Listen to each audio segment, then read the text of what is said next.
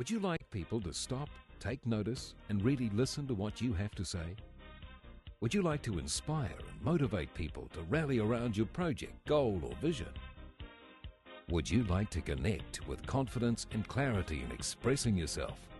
Get ready to be inspired, empowered, and entertained. Please welcome Sally Mabel. How comfortable are you with being open and direct with others? Do you avoid telling people things you think they won't want to hear? Have you considered the high cost of being indirect? Hi, I'm Sally Mabel, and today we'll be looking at the importance of assertiveness for your communication. Assertiveness is not a skill that you can take lightly. It is critically important to the outcome of many situations in the workplace and at home. I can specifically remember one time my failure to speak up cost me $80,000. Not life-threatening, but it still could have been avoided had I been more assertive. In 1991, my husband at the time and I had sold our home in Boulder, Colorado, and we were looking for possible ways to invest the profit we'd made. We were approached by a financial advisor, formerly a friend, who introduced us to a man who wanted to borrow $80,000 to invest in his bagel-making business. The return on our investment would be 15% interest, and the man would start to pay us back within a couple of months. The deal was supposedly secure, but when I met the man, I had an intuition that something was off. I didn't speak up at the time because I felt pressure from my husband and the financial advisor to sign the loan papers. Long story short, we never got back a cent of the $80,000 or the interest and learned an expensive, painful lesson. Needless to say, I have since committed to being more assertive where I sense a problem, even if it is inconvenient and uncomfortable. Sometimes the cost of not speaking up can mean the difference between life and death.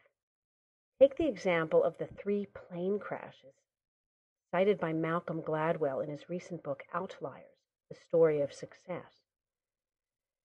Gladwell cites 3 dramatic examples of how failure to communicate assertively cost hundreds of people their lives. Although most of us are not pilots or co-pilots, as in the following examples, the point is still that it is critical for all of us to pay more attention to the clarity and directness of our communication. The plane crashes involved 3 airlines, Korean Air, Avianca Airlines from Colombia, and Air Florida. All 3 of these tragedies could have been prevented had the co-pilot spoken more assertively with the captain and/or the air traffic controller. In all 3 of these incidents, the co-pilot only hints that there is a major problem, hoping that the captain will understand what he means. All of the crashes were due largely to someone's hesitancy to speak strongly to a superior.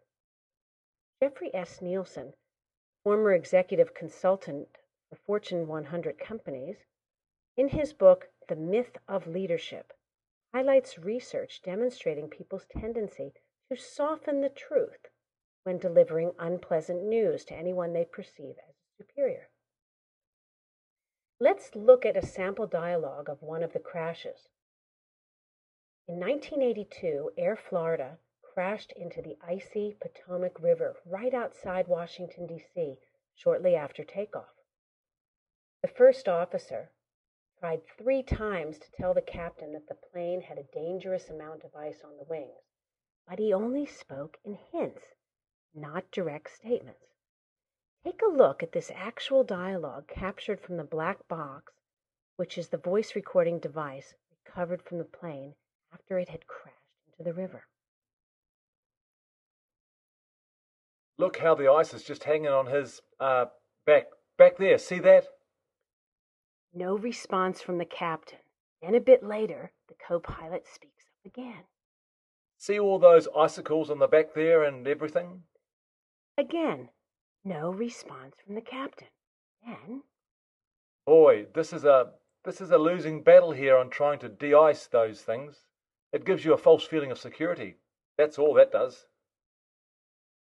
At last, when they get clearance for takeoff, the first officer strengthens his communication from a hint to a suggestion.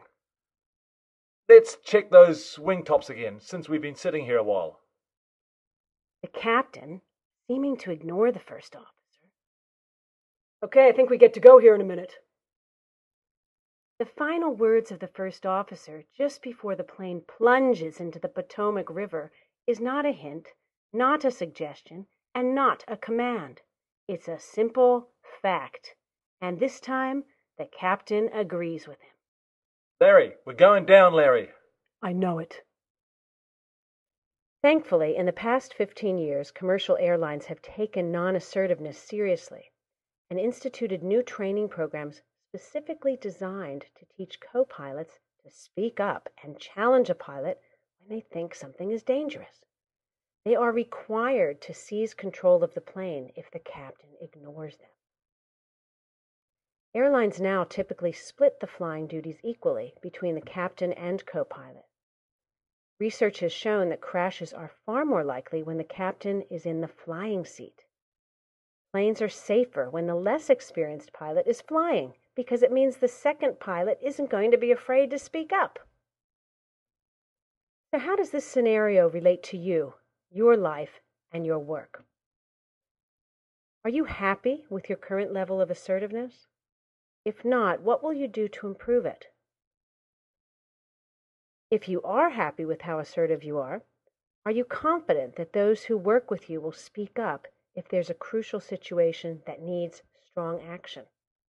If not, what can you do to support them? I wish you renewed courage and commitment to communicate clearly and assertively in 2011 and beyond. This one skill could make a dramatic difference in your life and your work. Here's to you expressing your voice of leadership.